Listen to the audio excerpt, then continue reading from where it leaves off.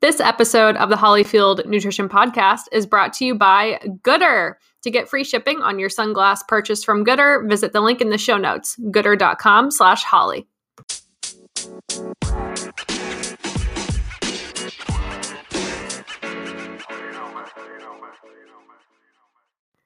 Hey everybody, I am Holly Samuel. I'm a registered dietitian, certified personal trainer, and your podcast host today. And on today's episode, we're going to talk about cross-training, which I think is something a lot of runners can benefit from, but maybe don't know quite how to incorporate it properly, or maybe feel like they have to run all the miles in order to be a good runner. And while yes, volume of aerobic endurance is really important if you want to do long distance running, and one way to do that is to tack on mileage. Another way to do that is to add on cross-training time, and this can be really helpful if you maybe aren't as durable of a runner as some of the other higher mileage folks out there.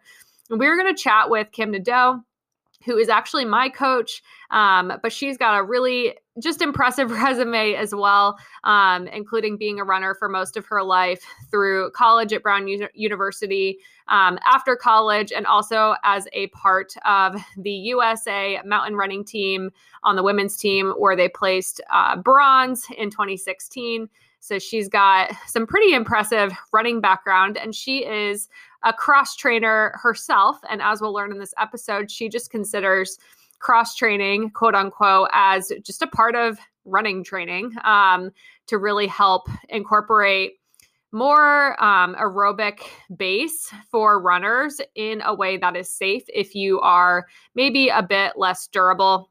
So we're just going to chat with her today all about cross training, since it is something that she's very passionate about, has a lot of professional experience with as a running coach who tends to work with runners who do have a long list of injury baggage, and also as something that she's used as a tool herself. So without further ado, let's welcome Kim to the podcast.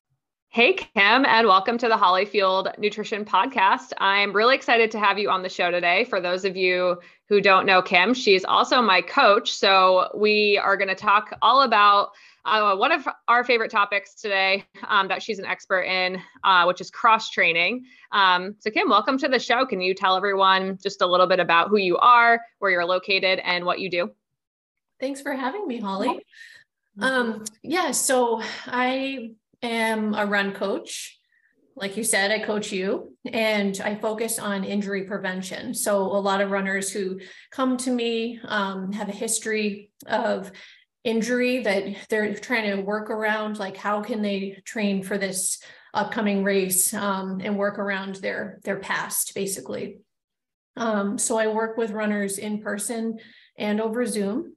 So a runner might come to me with a diagnosis, from a PT, and then I can help them to write a run specific rehab plan and talk about training modifications, so that they don't necessarily have to take time off, but we just kind of rethink how they can keep their fitness and kind of get creative with their training. And then I also and I'm not actually doing a lot of this right now. I kind of took a break once COVID started, and I haven't really gotten back into it yet, but at some point I do hope to get back into doing work with muscle oxygen performance testing. So that's where I monitor blood flow and muscle oxygen while I watch runners run from low intensity to high intensity, and just kind of see what happens with their physiology. And that tells me why they fail when they get to a very high intensity running, or it could be a cycling test too, but I do this test as on runners, or I could do an elliptigo on the trainer. That's cool. Oh, that's really cool. Well, yeah, I mean, all that you just mentioned, that's why I came to you to have you coach me, injury prevention or injuries that we can't figure out. So I definitely appreciate that. And what is your, how did you get into, how'd you get into running, but also, because I know you have a pretty extensive background with running, and also how did you get into wanting to coach other people and work on injury prevention? Well, it's kind of odd to be drawn to the sport of long distance running, but from like age 5 or 6, for whatever reason, I was just drawn to this sport. My parents would go out running every day and they ran together, and I'd be like, can I come with you? So every once in a while they'd allow me to join them for maybe like one loop around the neighborhood. And then, I was like entering some local races every once in a while, not too many. They actually kind of held me back. They didn't really want me to train until I was at the high school. And so I did that. I waited until I was old enough to be on my high school team, which was 8th grade. And but I couldn't wait for that day. It was like every year it was like, okay, I'm getting closer. And so I ran through high school, did pretty well. Ran at Brown University, did pretty well there. Ran for a few years after college. And then I started really in college, I might get like one kind of significant injury a year. But those injuries started becoming a bigger part of my training once I finished college. And I didn't really know how to deal with it at the time. So it was just like time off. Okay. And then come back, have another injury, take time off. And it was just this pattern that was kind of devastating, to get fit and then go through the whole process over again. So I kind of stopped for a while and just took a break from high intensity training and started a family. And then when I came back to running, I came back as a mountain runner, which I found that type of training was just a little bit easier on my body. And at that same time, I was getting into a lot of strength training and just became a much more durable runner. And I was diversifying my training. I was keeping my mileage low even at that time. And so I was able to tolerate that type of training, which led to pretty good performances too. I realized I could keep my mileage low, but still race really well. Mm-hmm. Yeah, you're being modest too. I mean, pretty good performances on an international level are pretty great performances in my book. So that's interesting. So it sounds like too, just your own experience with injury too kind of led you to be interested in helping other people. Yeah. So that I didn't start that work until, I don't know, it's maybe been 6 years now. So I was kind of focusing on my own training, and then I had really rehabbed like every type of injury. And I kind of find that like if you rehab an injury, you know more about it than in many ways than somebody who just like has studied it, but hasn't actually experienced what that's like. So I started like building up this portfolio of my own experiences. And I mean, I'm not just basing my work on my own experiences now, but that was sort of how I got started.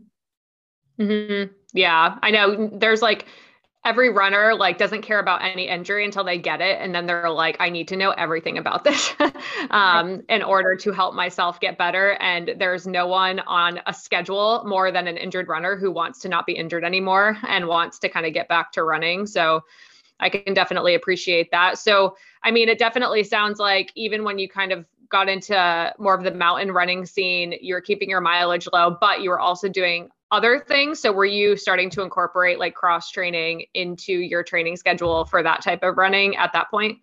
Yes. So that was when I was really getting into circuit training, lifting. I started focusing on upper body strength. I had like a lifelong goal of being able to do a pull-up. But nice. I could never do it. Even when I was in high school, I was interested in this idea of being able to do a pull-up, and my dad had a pull-up bar, but I could never do one. And then I figured out how to do it. I figured out the training to finally achieve that first pull-up, which now I'm able to use with people who I coach too. And I was sit-down cycling too. So my schedule was to get out to my garage at 5 o'clock in the morning and do an hour on my bike trainer and then lift or finish with a run. So it was kind of one of those two things. So I was running about 30 miles a week and biking 5 to 6, and then, doing additional work, strength training. So it was still high volume. But in terms of run volume, it was pretty low. And I was running probably a third of what most of my competitors were running. Interesting. That's interesting to put like a kind of a number on it compared to what other people are doing. I always find that really interesting. Because you see, even if you like were to take a poll of like probably Boston qualifiers. Like there's just so many different ways to get there. And it depends on the person's background. But I think some people might limit themselves in thinking, oh, I have to run, a certain miles per week and it's probably really high and I can't do that. Or my body's not durable enough to do that, but that's not necessarily true. So I always like to talk about this. So kind of to get into the whole cross training topic, like if you could just define like what we mean when we're talking about cross training, especially kind of cross training to support running volume, that would probably be super helpful to start. Well, I like to redefine cross training as it's just training. Yeah. It's not separate from running. It's just part of your training for your race. And I think that it's hard for runners to wrap their head around this idea that anything other than, not all runners, but traditional runners and runners who have had traditional style coaches, that it's hard to wrap your head around this idea that if you cycle or if you do some run specific circuit training, that is actually just training. So having said that, I had to say that first. But when I think about adding creative types of training to a run program, what I'm looking for is something that's heart rate specific. So it puts you in the same range that you would be if you were having a recovery day, or that you could also get your heart rate up really high in this type of training. I think about angles. So does this angle in this training match this running? How close can we get? And then joy. That's a big part too, is when you're picking a second type of training, that it should be something that you really enjoy doing. It should be, keep looking around until you find one that's really close to how much you like running. Yeah, I think that's important. And I think that could be why a lot of runners maybe don't, partake in that type of training, and because they just like running and they're like, I think cross training has to mean biking and I hate biking, but it doesn't necessarily have to mean that. But I appreciate that you kind of use like the heart rate focus, like we kind of want to mimic a similar aerobic experience as we would when we're running. And we kind of hear about like aerobic base often when we're talking about running, especially if you're doing any type of like distance event. I know a lot of people who listen to this podcast are like half full and ultra marathoners with maybe some triathlon thrown in the mix. So when it comes to cross training or this second type of training that you're talking about, how can it actually maybe help us build an aerobic base? And is it like better, the same, or not as good as running, just to kind of clear the air? I think if we're training for a run event, there always has to be some component. It's hard to show up to a race if you've just done a different type of training, although sometimes that's necessary, if you're really desperate to get to this race, but running isn't really in the plan for now because of pain.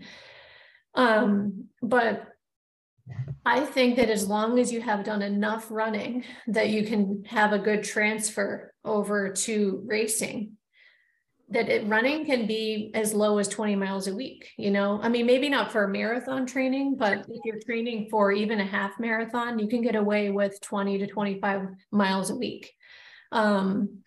So for base building, if anything, having an alternative type of training allows you to train more than you would if you were just relying on run miles, because it's not as hard on the body. It is easier to recover. You can go out for a 2 or 3 hour ride, and that's a recovery day. And that would be a really challenging run, and it's your heart rate is in that aerobic range, and it's harder to do that if you're just relying on your run miles. So if anything, it allows you extra training time during the week if you balance it right with your running.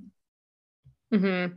Yeah. And the term that comes up too, I think that's a buzzword, is like the term junk miles that kind of came up, I think like a couple of years ago, where they were talking about any easy mileage is dumb. We should only do workouts.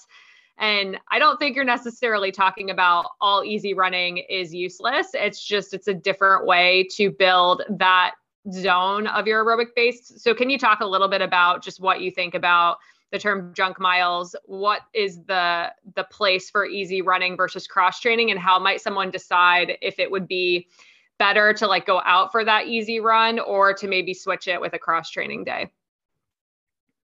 So I'm not opposed to high volume. So when we think about junk miles, I'm not opposed to a training plan that is, has not necessarily a lot of miles, but that it has a lot of time.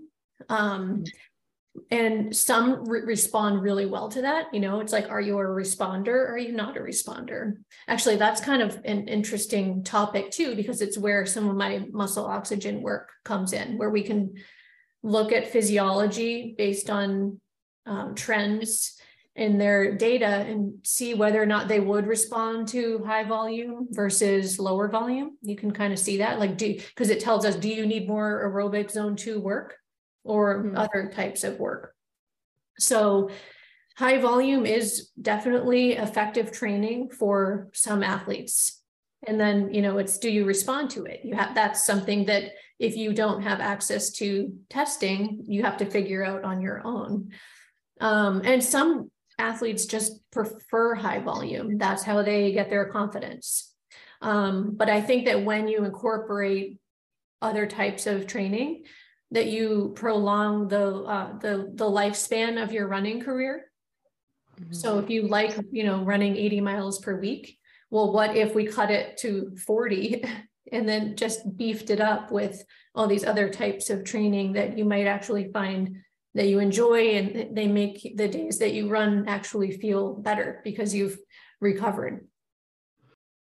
Yeah. I mean, are there any things people could say, okay, if I'm running a ton of miles or I'm doing a ton of high volume cross training, is there a way for them to know if maybe they should try something different? Would they be getting injured? Would they be feeling burnt out? Can we out nutrition that? I'm just not sure what you see from someone who coaches a lot of different people. Right.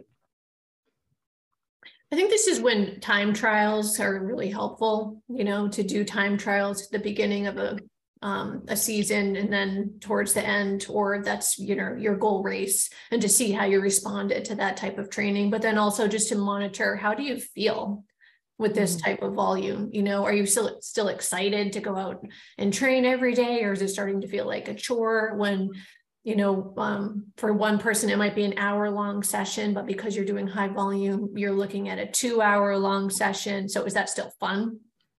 Are you carrying extra fatigue that you're not able to shake? And then when you have that type of high volume, you really need to key in on whether or not you have your zones correct. Do you really know your zone 2? Mm-hmm. A lot of runners don't. They think they do. They think they're running in zone 2. And it becomes a bigger problem with the more volume that you have on your schedule. So, and the problem with even figuring out zones is everybody's got a little bit of a different calculator. Yeah. So when I'm doing zones, I might look at their race. I might do a heart rate test. I look at max heart rate, and a little bit of it I'm kind of coming up with on my own. I'm not just necessarily doing calculations, because every calculator is not every calculator, but there are just different approaches to it. So it's not like a perfect science. So then I always kind of like to go on the lower end of that because that's safer, and most are going to more likely to push the higher end of a zone 2 for training. And it just becomes a real problem the more volume you have on the schedule. Let's take a minute to hear a word from our sponsor, which is Goodr. Do you guys know about Goodr yet? Goodr are, in my opinion, the best sunglasses out there on the market, especially if you are an active person. They are 100% polarized. They are also very affordable, so you don't have to worry about, losing or breaking your favorite pair of expensive sunglasses. And I've been running in Goodrs for probably my entire running career. I found them pretty early on. My favorite pair are the Operation Blackout Mach G Aviator version of Goodrs. The other really fun thing about them is they have really fun names for their styles and colors. So not only when you get a pair of Goodrs for yourself or one of your loved ones, you also just, give them a little chuckle as they look at the name. My husband also loves Goodrs. He is a really big fan of the Ginger Soul OG frame style and also sunbathing with Wizards, which is kind of like a blue OG style, like Wayfair style sunglasses. So if you are an active person, if you're looking for an affordable pair of sunglasses that are going to be able to hold up to your active lifestyle, that you can take shopping with you, running errands or running up and down a mountain, running the Boston Marathon, going out on a boat, hanging out with your dog, I don't know, whatever you use sunglasses for. These are honestly my favorite pair of sunglasses. They don't bounce. They're not going to slip. I wear them in the winter, the summer, on the beach, when I'm running, and they have a style for any occasion. So if you would like to get free shipping on your next Goodr purchase, visit goodr.com/Holly. Again, that's HOLLEY, and the link will be in the show notes. Yeah, if you're running, or exercising in general, like hours and hours and hours, like kind of in zone 3, that's just going to add up a lot over time, and you're probably going to get burnt out faster, but also not get the fitness benefits you're looking for from having more polarized training. You might have responded well to that high volume, but we don't really know because your intensity was too high. Right. Yeah. If you're kind of gunning every single effort, then you're not going to respond well to that, but it might not be the volume. It might just be the volume of zone 3 or 4 or 5 that you're doing instead of it being zone 1 or 2. And who might be a good candidate for maybe taking some of the mileage away and adding in other types of training? Anyone. Mm-hmm. I know that some people are not getting injured with their higher miles, but that doesn't mean that it's not going to become a problem in the future. So thinking about diversifying training before it becomes a problem, I think it's really important just to think about, do you want to run 20 years from now, 30 years from now? You can prolong your running career by cutting back on what you're doing now, but not necessarily cut back on results. This is something that I've played around with so many of my runners, because they are coming to me with these backgrounds, they all have baggage. So it's right. Can they PR? Can I get my runners to PR off of lower mileage? None of my runners run over 50 miles a week. Holly, you run more than most of my other runners. Most of my runners are running 30 or less. And I have a lot of runners who are on riding ellipticos, but it doesn't just have to be an elliptico. I like the elliptico because it's angle specific, so it's mimicking the leg angles and extension and flexion of running. And there's a fun factor to it because we get to go exploring, same as cycling. But where were we going with this? I was actually just going to ask you, what are what types of cross training could people do? And is there one that's maybe more running specific versus swimming? What are your thoughts on ranking them? And if you really hate the elliptical or you don't like certain types of cross training, is that bad? Does that affect your running outcome? So there are good types of cross training that is going to take you closer to running. And then there's mediocre types of cross training. So the types of cross training that are most run specific are the elliptico. And a lot of elite runners use ellipticos. Cycling is a good option. Treadmill hiking is a good option. So I recommend 15% and play around with about 3 miles per hour. I mean, it might be a little less, it might be a little more, but you'll see that puts you about zone 2 for most people. Mountain hiking too. And I specify mountain because climbing does get the heart rate up to where we would like it to be if we're actually doing aerobic training, but when you're descending, you do get the eccentric loading on the quads, which is a nice kind of strength training aspect, but it's not training the heart. Right. So uphill mountain hiking, cross-country skiing is run specific. The ones that I don't like as much would be, I mean, if you like swimming, you can swim, but is it a good, training tool for running? It's not the best choice. I'm also not a big fan of water running. It's a good choice if you have a bone injury and you can't load your bones, but because you can't load your bones and because you're not loading your muscles and your tendons, that creates a real problem, when you're trying to get back to running. So it's actually okay if you are already running and then you have one day a week where you want to water run, that's okay. But if you are injured and you aren't able to run at all and you don't have a bone injury, water running is not your best choice because you do want to load the muscles and the bones and the tendons in some way. Yeah, I've heard that oftentimes we can gain like aerobic fitness faster than we can gain strength from the same activity. So I know that like in the case of water running, that's one of the things where, yeah, you can keep your aerobic fitness up, but then if you do kind of go return to weight bearing activity, if you haven't really loaded the joints, they may get injured faster than you're feeling really good, like going out there because your aerobic system is real, in really good shape, but then the mechanics aren't as good.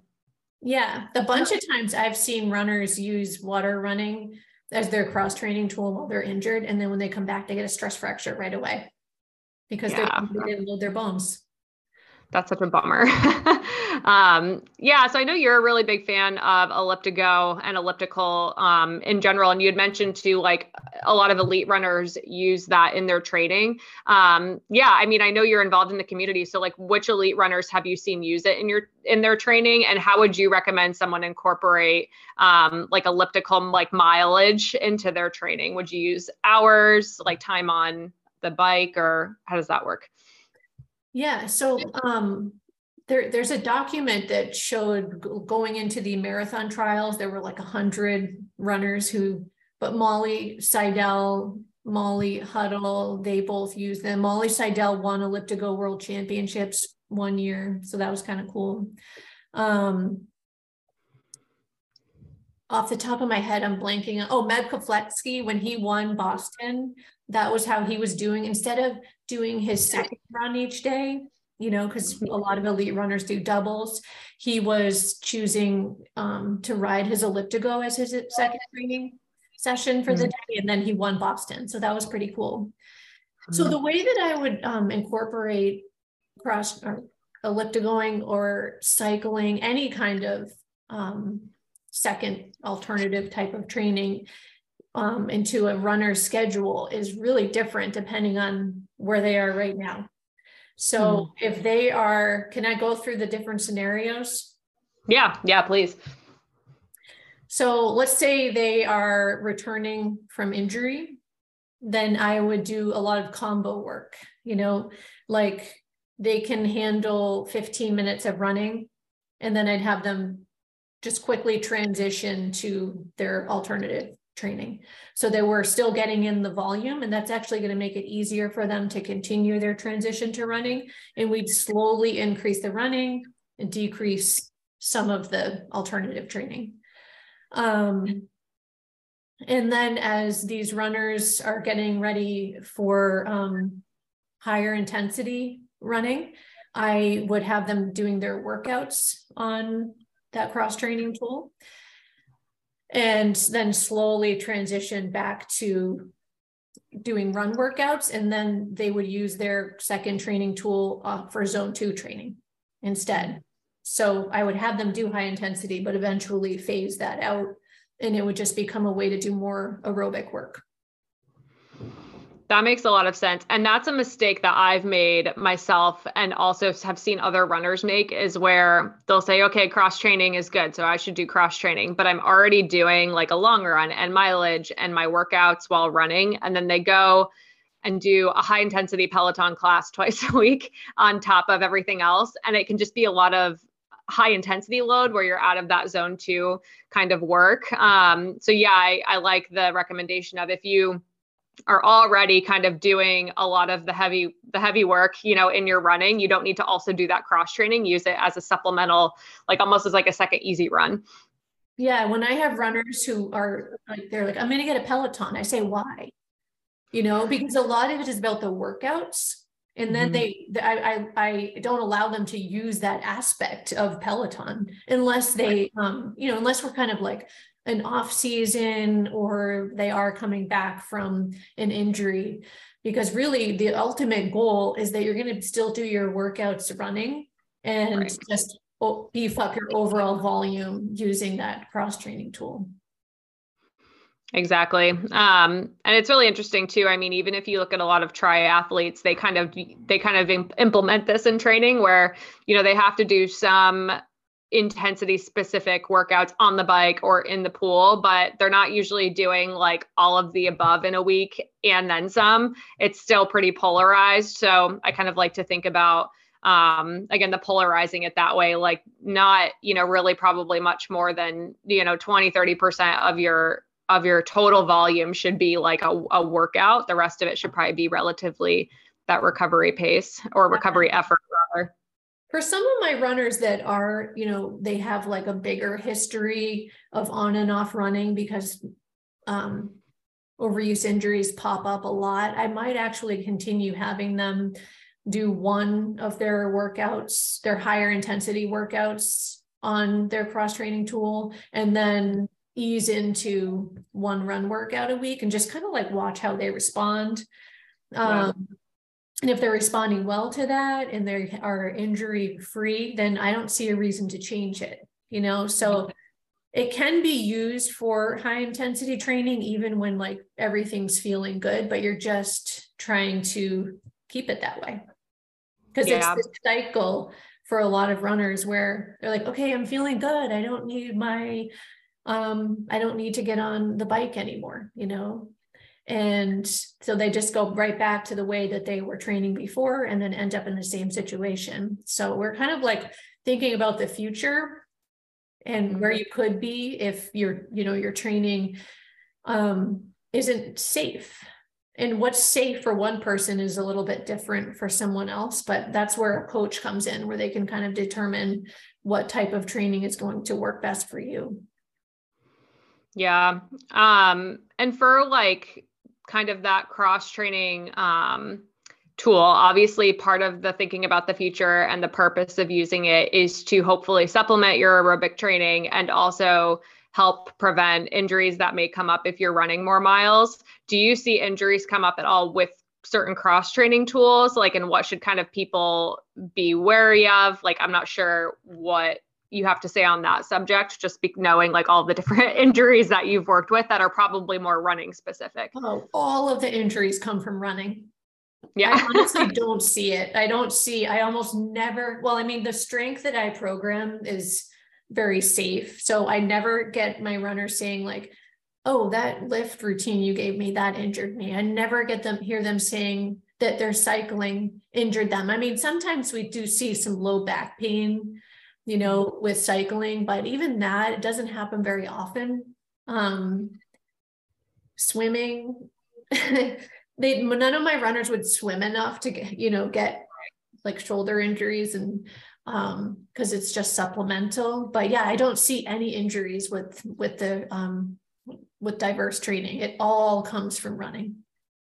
Yeah, I think that's really, yeah. Well, and I think too, like it's when you are kind of trying to obviously do all of the supplemental stuff that, like you said, isn't really supplemental. It's part of the integral training for that person, but you're trying to do it to be a specialized athlete who specializes in running. Yeah, like if you're doing the most running, that's probably where the injuries are going to come from because it's a high impact sport. But like you said, you're probably not going to see some of these other cross training, and I'm using air quotes for those of you who can't see because it's a podcast. But when you look at cross training type of injuries, it's usually when the person has specialized in that sport. So like if you're cycling, 100 milers, or if you're trying to swim at a 10K or something like that, that's probably when, the really high volume stuff, you're going to see some of those injuries. But it is kind of hard to get injured cross training if you're using it supplementally in the correct way to support your running. But if you're doing too much intensity, that's where we can start to see maybe some burnout, but that's probably the highest risk with most of this stuff. So, I mean, in terms of Elliptigo too, like how did you find out about Elliptigo? Like how'd you get involved in like getting the bikes, and just, can you tell people a little bit about Elliptigo? Because I know some people might have heard of it, but it might be like a newer subject for others. Sure. So when I was a sit-down cyclist, I was getting back pain. I was riding probably just enough that it was causing a problem because I was at like 5 or 6 hours a week.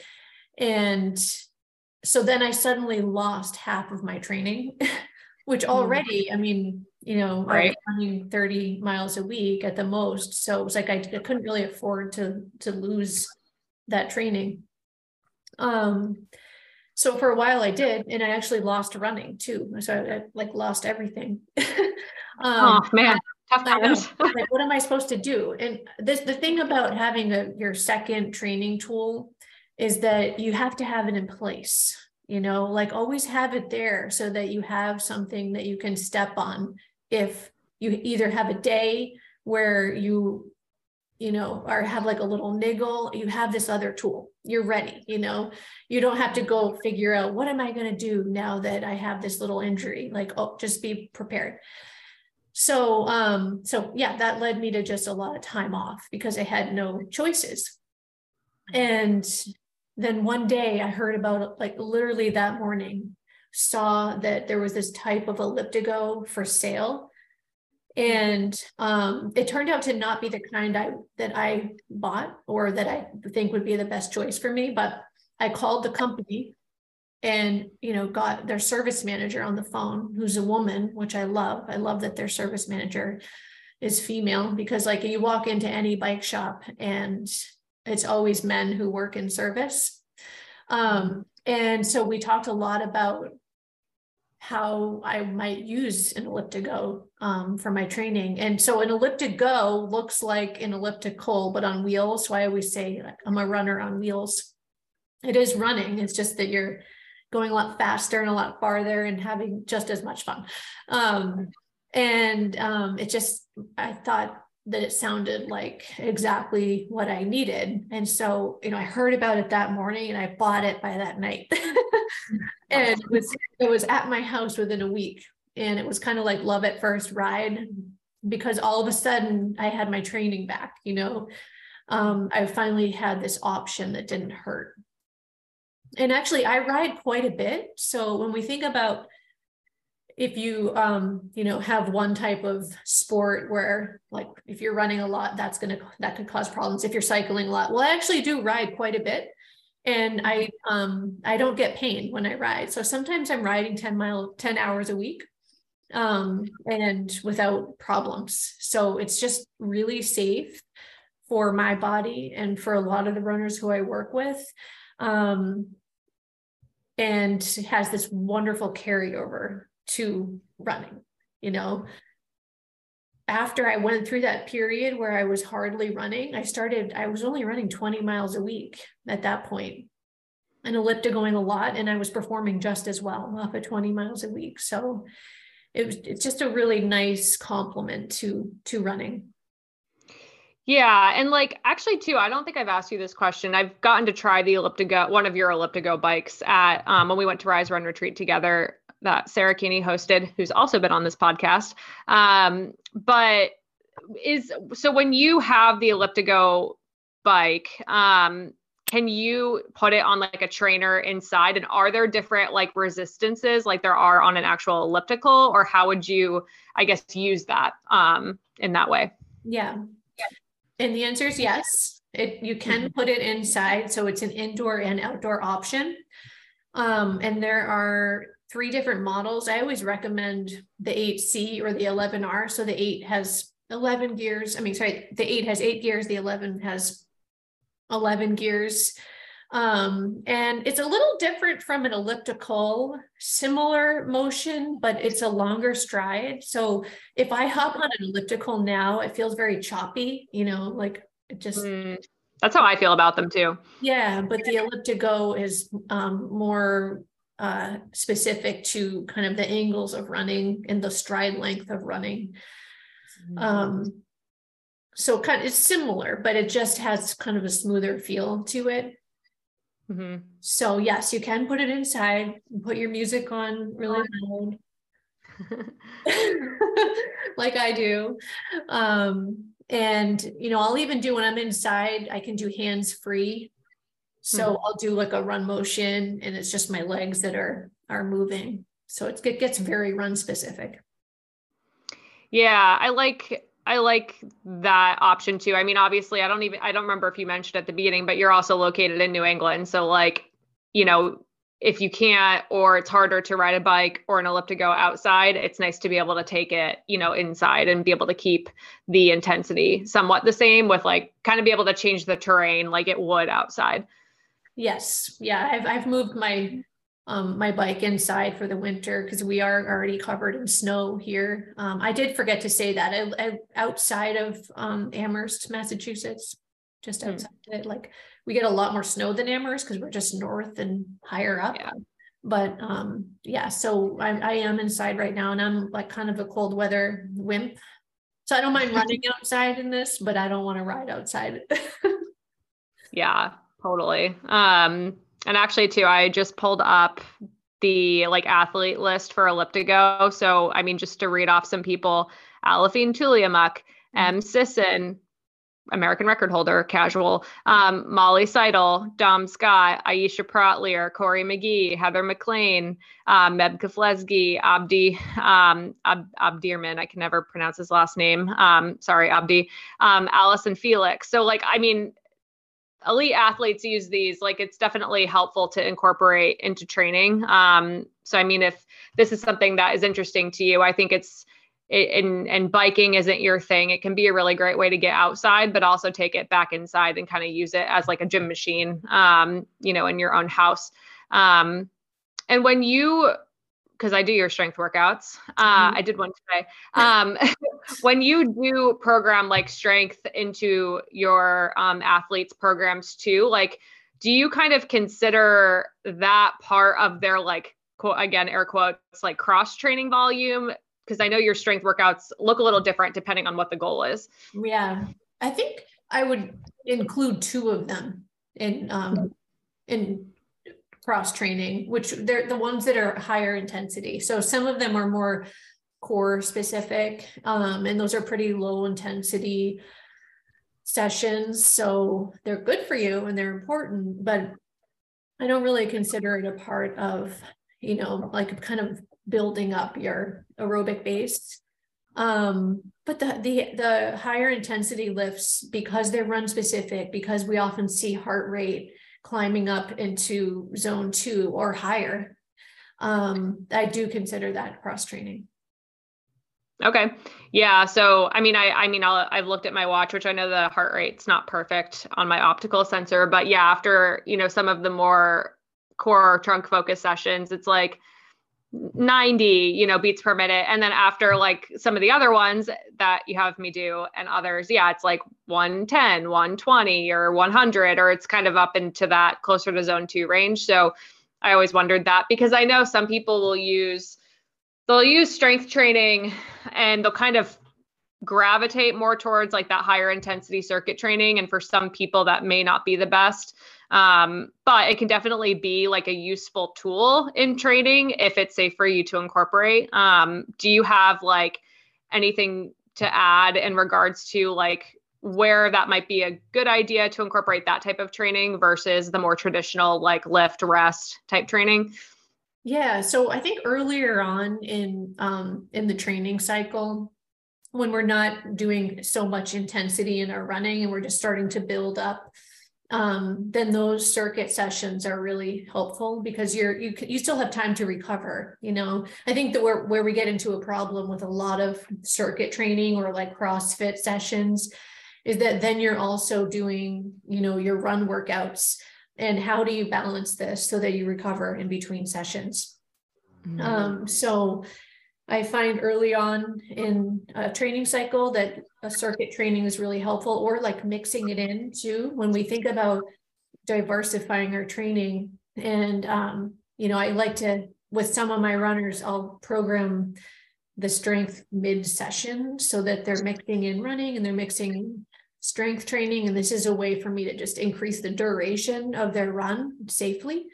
And that works really well for some of my runners who are just very sensitive to high intensity running, because they get a little bit of, intensity in the strength training, and then they are fatigued when they show up to the run interval. So the run interval doesn't need to be quite as fast, but it's still, their heart rate is elevated. And so that kind of strength training works really well for some of my runners, and most of them really enjoy that type of training too. Like, it's not just for OCR athletes. It's not just for hybrid athletes, like we can diversify even though we are runners. Yeah. Yeah. I love doing that. I did that even before you coached me, like kind of more during my, okay, we're going to start training for something soon, but it's not really the off season anymore part of training. Usually in the summer, cause it's a little bit more fun to stop and do stuff when it's not 10 degrees out. But I totally see what you mean, just as someone who likes to do that. And then, I asked you if we could do that and you were like, yeah, absolutely. So I was like, hey, I have UNH's stadium about a mile away. What do you think of that? So I love that style of training because you can kind of get more out of yourself. But it seems to be easier on your body. It's magic. Definitely. So you can turn, what might have been like a 45-minute run into a 75-minute run. Mm-hmm. Yeah. Yeah. Just because there's more breaks, again, air quotes, rest, but you're not resting during the rest. You're doing something that's productive. Exactly. And then when you're done with that session, you aren't like, oh, I have to go do my strength work. Like, when you're done, you're done. And so for a lot of runners, they like being able to finish out their training that way and then not having to then go out and do their lift. Yeah. Yeah. And to get on my soapbox quickly, because I have to, I think too, like, just running culture that really likes high mileage. They like those smooth Strava lines. They like to start and stop their watch for a run. I think some of this mindset's really limiting to some of this training that can be very productive, because like, I know the first time I did this after I like just got a watch, I was like, wait, what do I do when I'm strength training during my run? Like, there's not a setting for that on my watch. And it's like, that's so stupid. We could just move our bodies and have it be productive. So if that's always something that maybe has been limiting for you, I would challenge you to ditch the watch or to just pause the watch and do your strength training during your rest and know that it still counts. I always think it's funny too, to do that type of training and have your pace look like, 4 or 5 minutes slower than if you were just out running. And right. And I think it's actually kind of funny to post that and just be proud of it. Like, I just ran so-called 13, they're my air quotes, 13-minute pace. But hey, you know what? If I wanted to, I could run 6-minute pace too, and then to show up at a race. And when people are looking at, they've been looking at your Strava and it looks like you've been out doing these runs at 13, 14-minute pace. But, and to be okay with what that looks like to other people. I think it's funny. Yeah. I mean, absolutely. It's just like, I find the faster I get, especially towards like the peak weeks of like marathon training, like the slower I have to go on my recovery runs. And people are like, oh, like, yeah, it's very slow. Yeah, she's not going to race well, but then it's like, actually, no, watch. Yeah. Because I Yeah. ran And I that guess they're pace. healthy too. Yeah, I ran that pace and now I am going to race well. Yeah. Yeah. I think that's important. And that's, I think, too, part of the like barrier to entry for a lot of people with cross training or just incorporating this training into your whole schedule, is that it doesn't look good on Strava. And I understand, I hear you, but also, again, that could be a barrier to entry for something that could change your entire life. It could be something that allows you to be extremely fit and do very, very well with this whole running thing, even though maybe it looks a little bit different than what some of the guys in your group run once a week do. I think too, didn't just like I think it someone who won the cross country championships. Yeah, she also, I think I heard a for my turn to talk. So that I was like, I'm going to bring up Parker Valby. Yes, so go Parker ahead. Valby, that's a perfect example of someone who, and Natalie Cook too. I don't know as much about her training style, but I did read a little bit about Parker, and she uses an ARC trainer. And going into outdoor nationals last year, so she's a Division I runner. She was not running at all. Whatever her injury was, she wasn't running at all, and she was only cross training. She came in second. And then this year, going into cross country nationals, I think she runs twice a week. And she was winning the race. She ended up coming in second, but so she has had an incredible response to, it's like her body doesn't mind as long as she's running enough to get that transfer to running. If she didn't have those 2 days per week, maybe she wouldn't see those same results, but she's running just enough that she gets a good transfer to racing. And the way that she is probably doing her training, and I don't know this for sure, but my guess is that her 2 days are her workouts, and then everything else she does is aerobic volume on the ARC trainer. So she's actually probably able to train more than someone who just runs, because this is low impact training. You can't necessarily run 12 hours per week. I mean, some people do, but it's not easy. That's a lot of miles. That's like over 100 miles per week. So she's able to train more because she's relying so heavily on her second training tool. Yeah, I listened to a podcast with her. I think it was Emma Abrahamson's podcast, which is called something with Cold Brew, Conversations Over Cold Brew, I think it is. But that's exactly what she said she does. She said her runs during the week are usually like the workouts, like they're the quality sessions. And then she's doing a lot of supplemental on the ARC trainer. I think she said she sometimes swam too, but it was mostly ARC trainer to mimic running. And that's obviously unique, I think, for a lot, like a high caliber, Division I athlete like that. But just because a lot of them aren't doing it doesn't mean that maybe more of them wouldn't benefit from doing it. Especially to stay healthy later, in their careers too. A lot of them aren't doing it because it's tradition not to, Exactly. And these coaches and I mean, a lot of them are great coaches, but they're still old school, and it's mileage. The more mileage, the better. But I mean, I see it over and over again. It does not require high mileage to be good. Mm-hmm. Mm-hmm. I think too, like even the conversation about time on feet is interesting because, like you said, Kipchoge, running his easy pace, where I think he finishes a lot of his easy runs, faster than a lot of recreational runners are running their easy pace. Like he can probably cover more mileage because his easy pace is a bit faster than someone whose easy effort is truly like a 12-13 minute mile. So, I mean, even the time on your feet, to think about it from that perspective, like we have to just think outside of mileage sometimes to kind of get back on my Strava soapbox. I could not agree more. Yeah. And actually, that becomes especially true with slower runners. If you send a slower runner who's training for a marathon out for a 20-mile run, I mean, it can be irresponsible coaching. Mm-hmm. Totally. Yeah, totally. I know I always try to explain that to my runners who like their 3 hour run, like long run would typically take, wouldn't be 20 miles. It would be shorter than that because of their pace. And yeah, I think it can be really daunting because we think of marathon training, the 20-mile long run that everyone's doing, that's on every, training plan that you can find for free on the internet.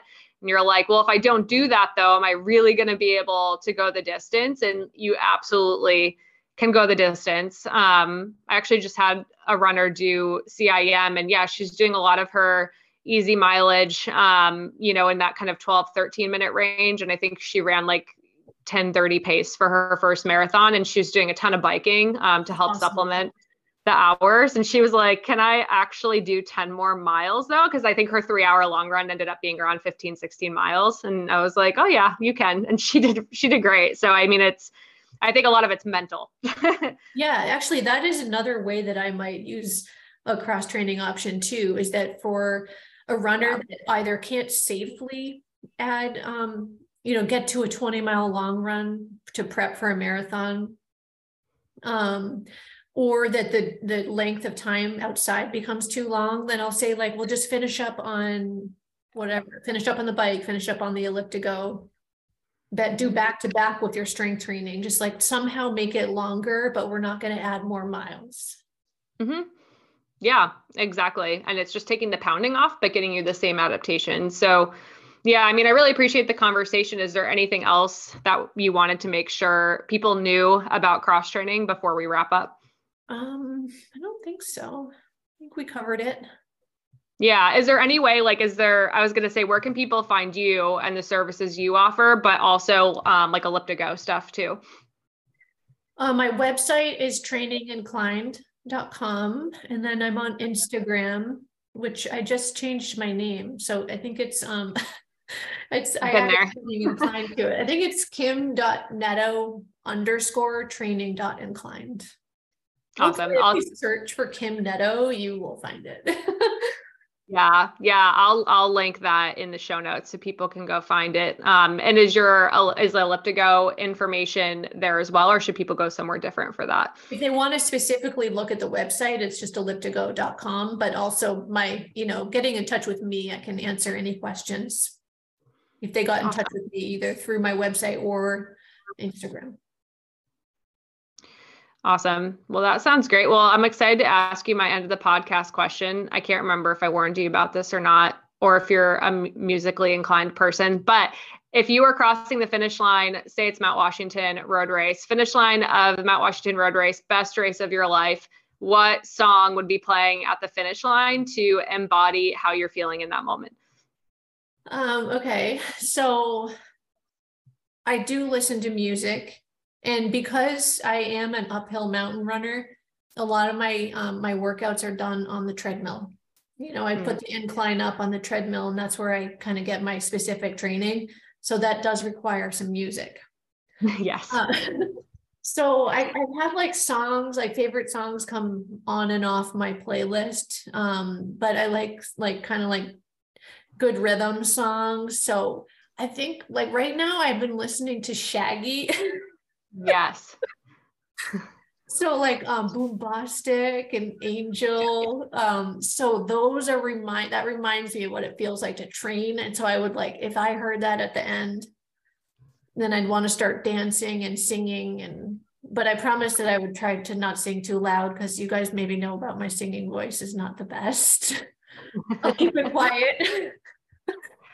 I forgot I knew you were musically inclined because of the video your husband took of you. I mean, musically inclined is a stretch, Holly. You listen to music when you train, because not everyone, I'm learning by asking this question that not everyone does. And I listen to podcasts when I do a lot of my easy runs, so I don't get too excited. And then I'll listen to music when I'm doing, some of your workouts, because they're hard. And I just associate that so much with like how I would feel during the end of a race, because they're equal amounts hard. So, but not everyone does. So I love that you do.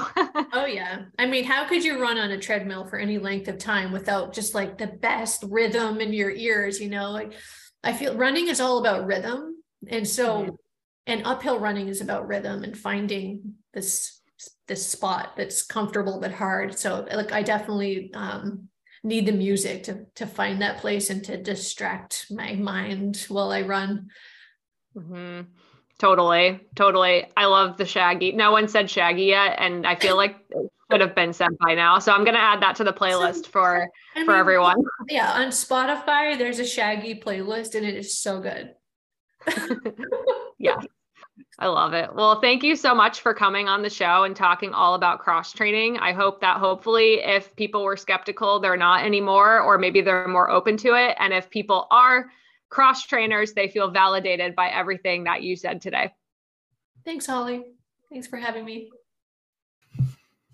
Kim, thank you so much for coming on today's episode of the podcast. Hopefully, people have gotten a really good background on how cross-training can be just an important part of training that they might be able to incorporate to help them reach their running goals and have more longevity in the sport, which I know is important to a lot of us runners as well. We don't want running to be taken away from us. We want to be able to do it for years and years and years into later parts of life and still be healthy, functional people. So this can actually be a really great tool in order for people to do that.